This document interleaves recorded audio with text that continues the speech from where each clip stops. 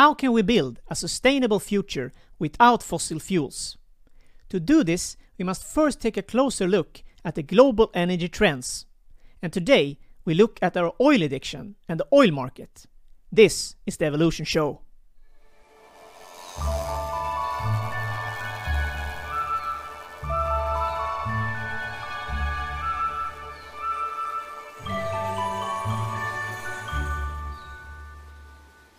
Welcome to the Evolution Show. I'm your host Johan Landgren. The Evolution Show is all about connecting the dots to see the bigger picture and address some of the biggest challenges and opportunities of our time. We focus on smart energy solutions, electric transports, artificial intelligence, AI, climate, and of course, inspiration for sustainable living. In the next 4 episodes, we'll cover everything from the US shale boom to renewables, the Strait of Hormuz, and what it means with the rising China for the energy market. And today, we'll talk about our oil addiction and the US shale boom. While in the next episode, we'll focus more on the energy security and the Strait of Hormuz, and Iran's role in an energy market. And to help me, I've invited a real energy expert, Mikael Höök. Welcome, Mikael. Thank you very much. You're head of global energy systems at Uppsala University. Yes, we have a research group within the Natural Resources and Sustainable Development Research Program at the Department of Earth Science. Yeah, and I met you, I think, was it 8 or 9 years ago? You had your disputation here in Uppsala. Yes, nine years ago in September. Yeah, and you wrote this fantastic book, which is your disputation, and it's called Coal and Oil, the Dark Monarchs of Global Energy. And I don't know if you can see this in the picture, but you're standing with your back against the picture and you're looking out I think, over some oil and coal fields. So your specialty is basically fossil fuels, researching on fossil fuels. Yes. But you're also looking at the broader picture. Yeah, so what I typically do is energy systems modeling, primarily looking at global or national energy levels. Yeah, and today I thought we could look at the energy market. In June, the BP Statistical Review of World Energy 2019, which is BP Statistical Review, for those who don't know so much about it, it's an annual report that the whole industry and I think also researchers look at. Yeah, I would say that it's probably a bit like the popular Bible within the field of energy statistics and energy system assessments. BP do not really compile, and they just compile data from other sources, but they compile it in a really convenient form that is very nice for just getting an overview, and I would highly recommend everyone to have a glance at the numbers and the fantastic spreadsheets. Yeah, and I think I have read it at least, I think maybe since I went to disputation. So, I mean, they have added a lot of data. Yeah. So now they are also showing renewables a lot, covering it in depth. And we'll come back to that, but they also talk about lithium, for example. Yeah, the last 2 years they started to add key materials. So they have cobalt and lithium and rare earth elements and essentially other traditional raw materials that are very important for green and clean energy technologies. So it's becoming much more of an all-encompassing statistical survey of everything that is connected to energy. Yeah. And for those who don't know so much about the energy market, we could just from start tell people that a lot of things are happening the last couple of years, especially when it comes to renewables. But still, we're very much dependent on the fossil fuels. According to BP Statistical Review, which shows 2018 in terms of production and consumption, we're still dependent on fossil fuels, especially about 85% of the whole economy or energy consumption is natural gas, coal, and oil. Yeah. So I thought we should look at that, but also talk about energy security and some really hot topic, which is the Strait of Hormuz, what's happening there, and why, especially why Iran is quite important for the energy market. Yeah. I think that's something that a lot of people perhaps don't know and realize, especially for the future. If we look at what they have in reserves, and especially natural gas, I think, which is something we don't mention so much. Yeah, Iran has been growing in importance for quite a long time, but we will also from the global trend see the other movements, especially the rising energy consumption of the Asia Pacific region, primarily the growth of China and India, that is becoming an even more important part of the global energy system. And it's important to understand the trends and the developments in those regions, because they are the prime emitters of greenhouse gas emissions, as well as very significant consumers and importers of fossil energy. Yeah. So maybe we should start a little bit with the broader trends. Should we look at the numbers and a little bit? You had some graphs with you, and so we can start with that. And we start with oil because it is the largest and most important of the energy sources. Currently accounting for something like 32% of all global energy. One thing I really like with BP Statistical Review is that it contains global data all the way back to 1965. It is possible to go much further back in time, but then you typically need to look at international statistical manuals and so on. That is a bit less accessible for most people. But here we can see a lot of things has happened since 1960. We can see the first and the second oil crisis around 1970 and 1979. But we see almost a steady linear growth since early 1980s of world oil production. And of course, around 2005 we had a temporary session where it was almost flat world production for some years, and it triggered a very significant hype around the concept of peak oil that got a lot of attention around that time. And then came the big financial crisis in 2008. Yeah. And after that we saw the ascent of the shale oil boom and the shale gas boom that has really transformed energy markets. And we currently see very strong growth in North American shale developments. Yeah, I think we should. That's really interesting, and I think we'll come back to that. But from start here, I think we also can mention that for most people might not know that the consumption of oil is actually still increasing. We have never consumed as much oil as we do today. No, it is increasing quite a lot. Yeah, so that's always important to bear in mind when we talk about renewables. Yeah.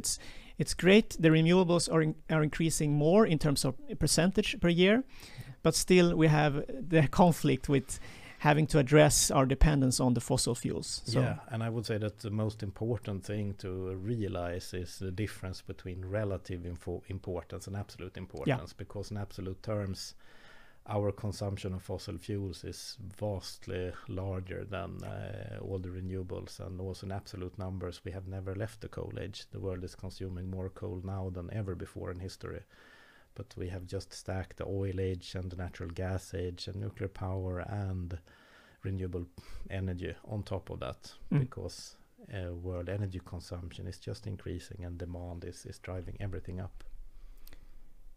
Okay, so maybe we can talk a little bit about the shale boom. A lot of people, they might think that US is energy independent and are moving towards that, but they're still, I think, importing about 4 million or something like that.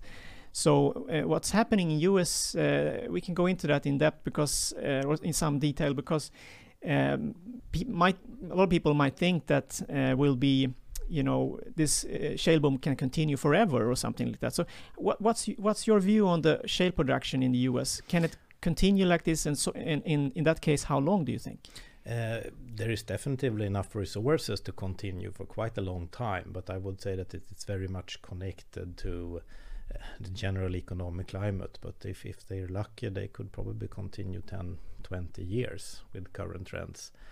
But on the other hand, if there is a general downturn in the economy, things can diminish quite quickly due to the way shale is being produced. And we can see it here with the drop in oil prices in 2014. A lot of the drilling for shale actually diminished, and then we saw a small dip in total production almost immediately. So if there is a long-term economic turmoil or something like that in the US, it could begin to decline pretty quick.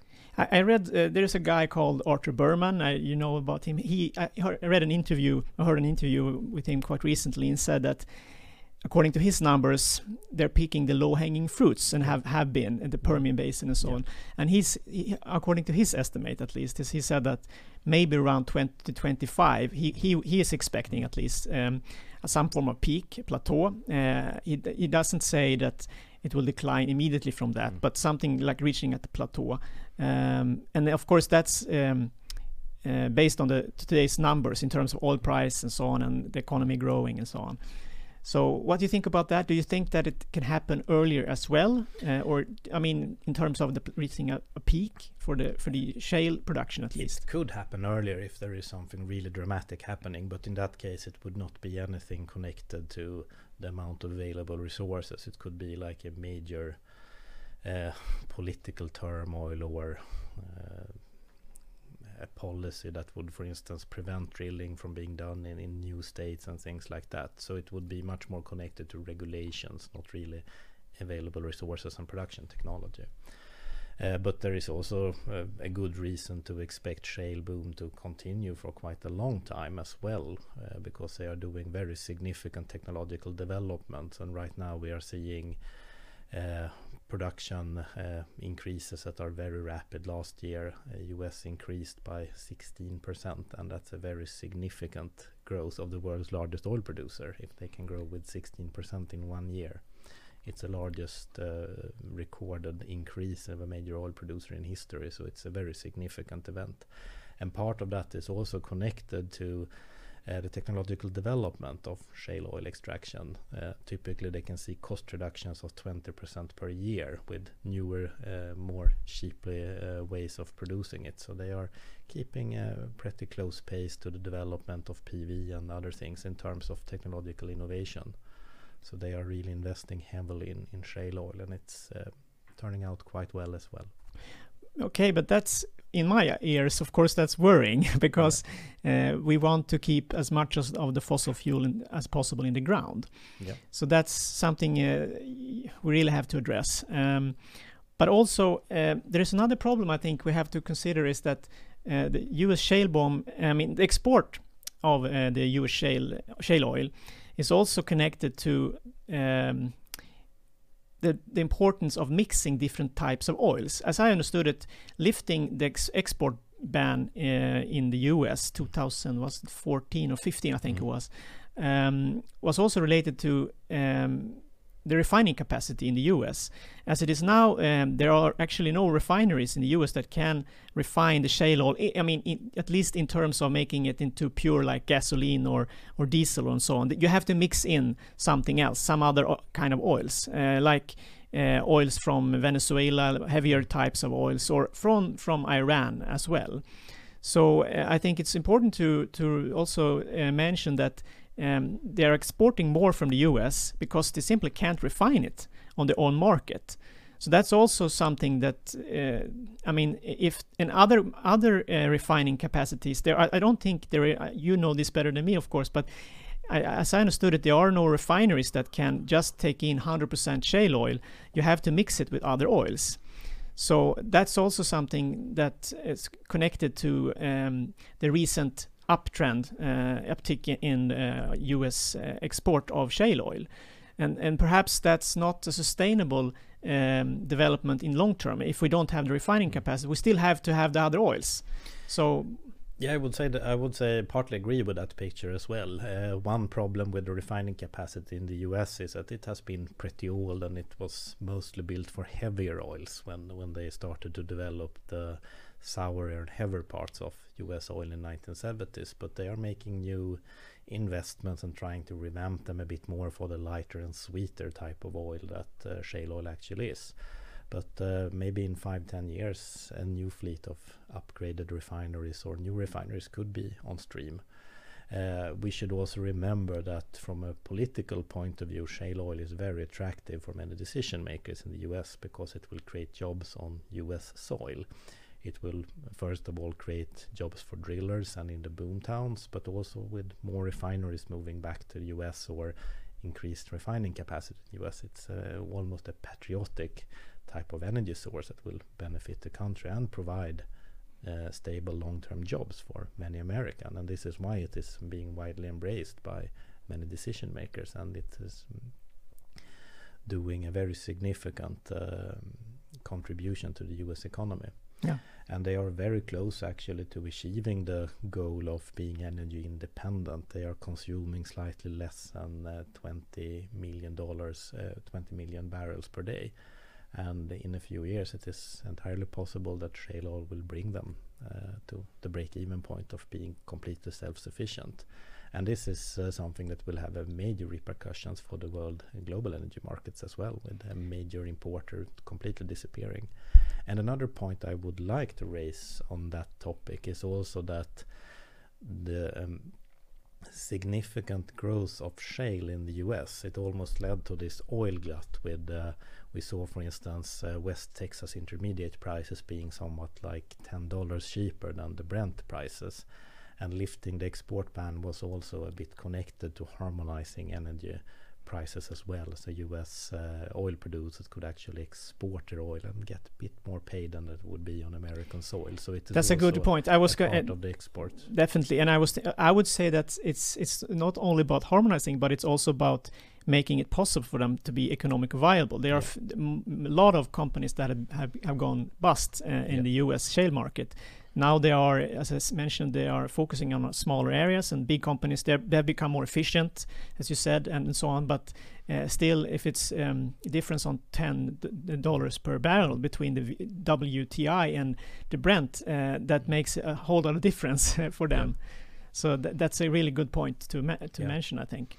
Yeah, the shale market is quite interesting. It is almost undergoing a trial by fire, where many different companies started to jump on this train with shale oil, and then some of them went bankrupt, and others more or less strengthened quite a lot by the very harsh competition and the bad returns. But now, when they have improved quite a lot, they are actually making quite a lot of money. Yeah. And going pretty well. We could talk, I think, a lot about the shale. There are so many protests against it outside US, but in the US, as you said, I think it's very important for them. And and I would say shale is also quite interesting for global reasons, because you have some people that are almost expecting the same kind of shale booms to occur in other countries outside the US.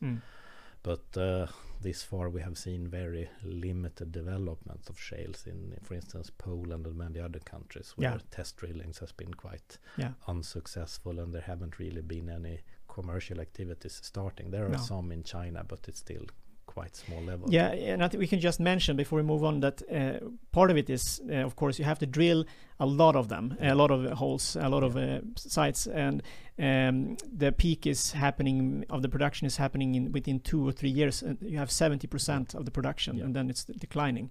Yeah. So that's, you have to drill a lot of hole just to make up for the decline. Yeah, so it is very drilling intensive. Of course, if you have a lot of land available and you have plenty of good shales, you can produce a lot of oil, but they typically have very short lifetimes compared to conventional oil fields. Yeah.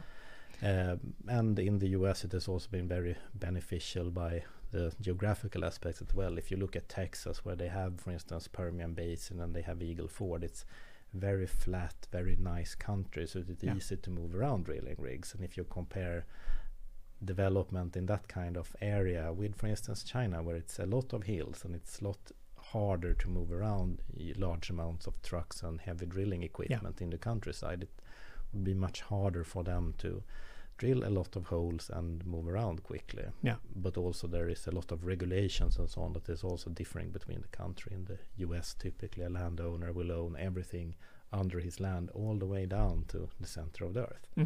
But in many other countries, you typically have the state that is owning the natural resource. So you do not really get the same royalty incentives and things like that. So you will very easily expect much more local resistance. Yeah.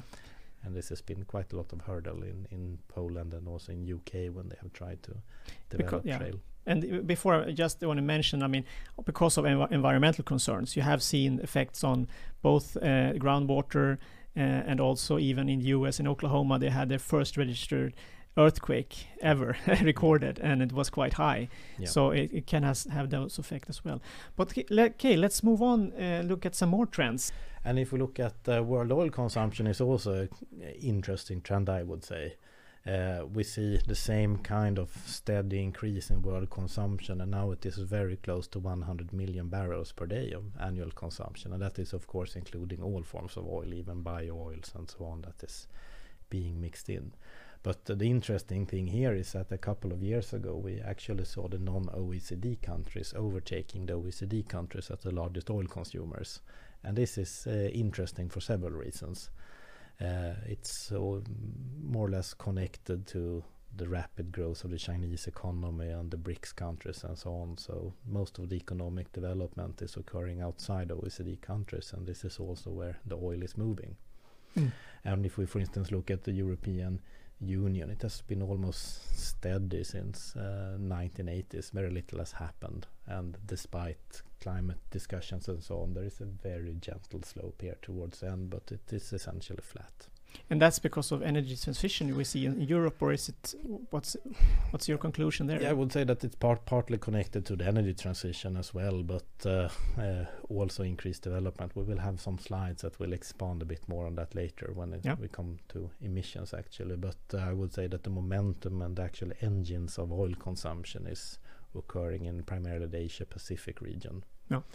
And also another thing with consumption, if we just go back, it is not really possible to extract directly from this figure, but it's also interesting to look at what kind of sectors that are consuming oil, and of course about 50% of all the oil is connected to road transportation, but some of the largest increases in oil demand actually comes from the petrochemical sector, so more and more oil is also being diverted into making plastics and petrochemical products. And that is also important to remember. So oil is not just about what kind of fuel you use for your cars. A larger and larger amount of the oil is actually being transformed into plastics, and we use more and more plastic every day. Yeah, that's a good point. That's good you mentioned. It's not just transports and so on. It's in basically everything, indirectly or directly, materials and so on. Yeah, and same thing here. If it is also world oil production just divided up by sub-regions, and we see that, for instance, Europe is experiencing quite small and insignificant development with the North Sea in pretty steep decline and very little new contribution to oil production, while, for instance, Russia and the Commonwealth of Independent States is keeping quite steadily, but most of the growth is associated with North American shales, and also a pretty steady increase from Middle East. Yeah, and I think I read some. I looked at the numbers a year ago or something. There was between 2014 and now 2018. I think 70% of the increase is basically U.S. and 30%, almost 30%, is from Canada, from tar sands in Canada. Yeah. So if you exclude those, we would have basically peak oil or decline even. Yeah, and it's very much also connected to definitions of conventional and unconventional oil. If we look at the plateau we talked about earlier in 2005, conventional oil is more or less steady since 2005. So all the growth after that has been connected to unconventional oils, such as the tar sands of Canada, the extra heavy oil of Venezuela, or North American shales. Yeah, so that I was going to ask that. What's the difference between the conventional and unconventional? But it's there are many ways to define them. I would say the more subjective definition is that conventional oil is essentially what everyone is doing, and the unconventional type of oil is the so-called technological frontier region, where people is doing the latest, fanciest way of extracting oil. And for instance, if you looked at 1950s, then every oil production would be on land, and they considered oil platforms in the sea to be highly unconventional. But today we, for instance, see offshore oil production as pretty conventional, and so on. There are also geological ways to define unconventional oil based on oil viscosity or, for instance, sulfur content, and then you get something that is a bit more steady over time and do not really change with what people actually are doing. And one way of dividing them is based on viscosity, where you, for instance, have tar sands and extra heavy oil as a highly viscous oil. It's very thick, almost tar-like types of oil, where, for instance, porosity and permeability of reservoirs can also be used, where you, for instance, have shale oil. It is also being called light tight oil because it occurs in reservoirs that are typically very tight, meaning that the permeability is low and it is very hard for fluids to move without artificial help. And this is why we need to use fracking to introduce more cracks to make it easier for the oil to move to the production wells. But I think you mention fracking also because it's also a matter of economic conditions. I mean, if you look at unconventional oil, for example, the tar sands in Canada or shale oil in the US, they're extremely energy intensive. So the energy return on energy invested, or the net energy, in terms of how much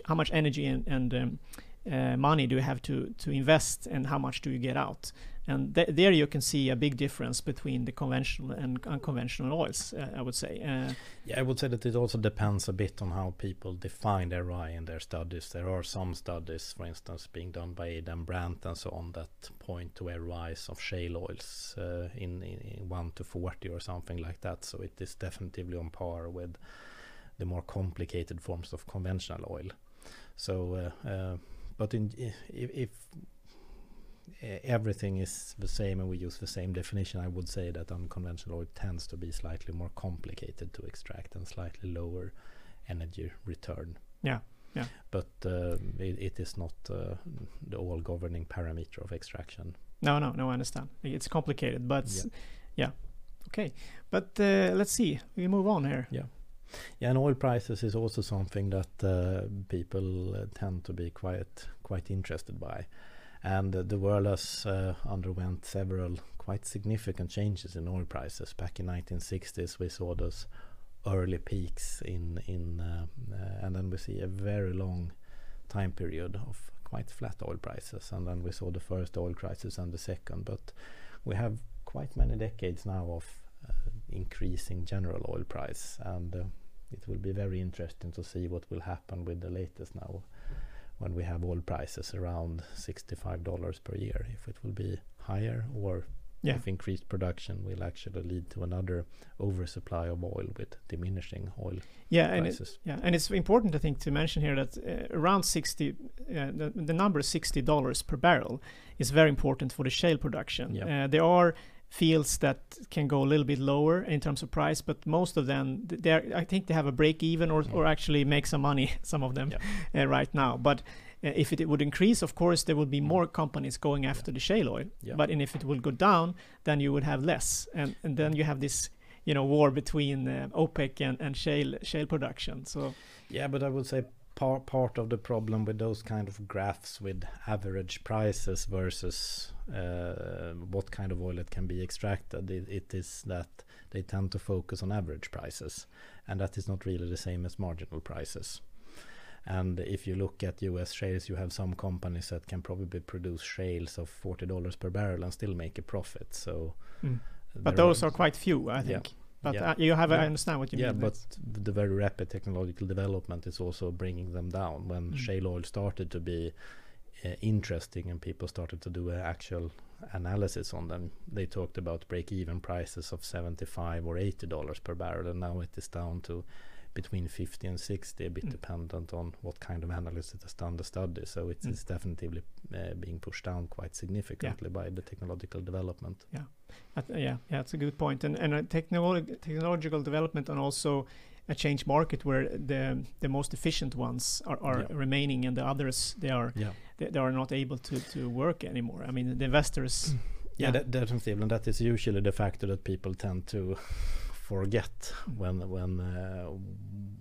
they talk too much about very pessimistic outlooks for future oil production. Back in 2005, people thought that the Arctic would be the final frontier for oil, and they talked about the break-even price of maybe $90 or $100 per barrel in order to make Arctic oil viable. But now almost no investments are being done in Arctic oil, and people are generally not very interested in Arctic oil because it makes much more sense to actually invest in shales, because the break-even price is lower and it's a lot easier to access. So Arctic is quite cold from an investment front, and if you look at investments in oil industry, something like half of them, or more than half, typically goes to North American shales, because they bring most bang for the money. Yeah. If you enjoyed this conversation, feel free to continue the conversation in the comments below. On Monday, we turn our attention to a real hot topic and talk about energy security with the Strait of Hormuz and Iran's role in the energy market. If you want to see the videos as soon as they come out, consider subscribing. As always, we appreciate your feedback. Was it good or bad?